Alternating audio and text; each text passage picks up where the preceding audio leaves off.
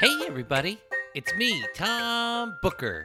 And this is the Good Morning I Love You show with Tom Booker. Your daily dose of positive stuff that helps start your day off right. I'm not going to lie.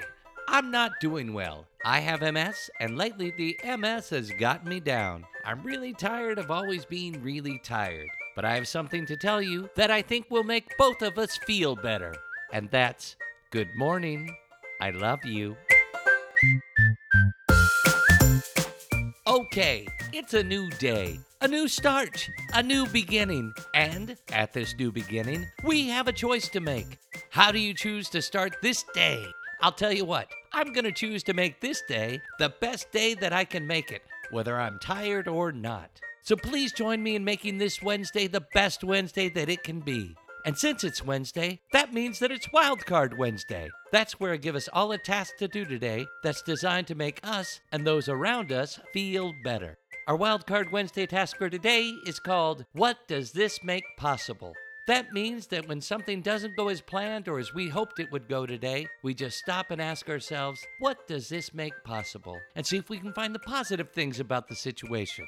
For example, because of MS, I was overly fatigued yesterday. What does this make possible? Well, because I have to slow down, I have more time to talk to Janet and find out about her day. I have more time to make plans for today and take time to be more intentional and effective in my actions. And I have the opportunity to be a good example to others going through something similar. Those are some great things.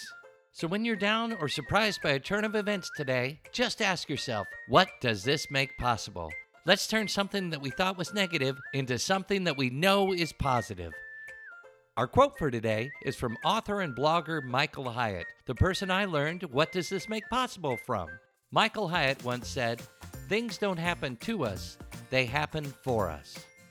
There you have it, dear listeners. Now go out there and look for the positive things that happen for us as we strive to make those around us feel good. But before you go, I have something that I want to tell you, and that's good morning. I love you.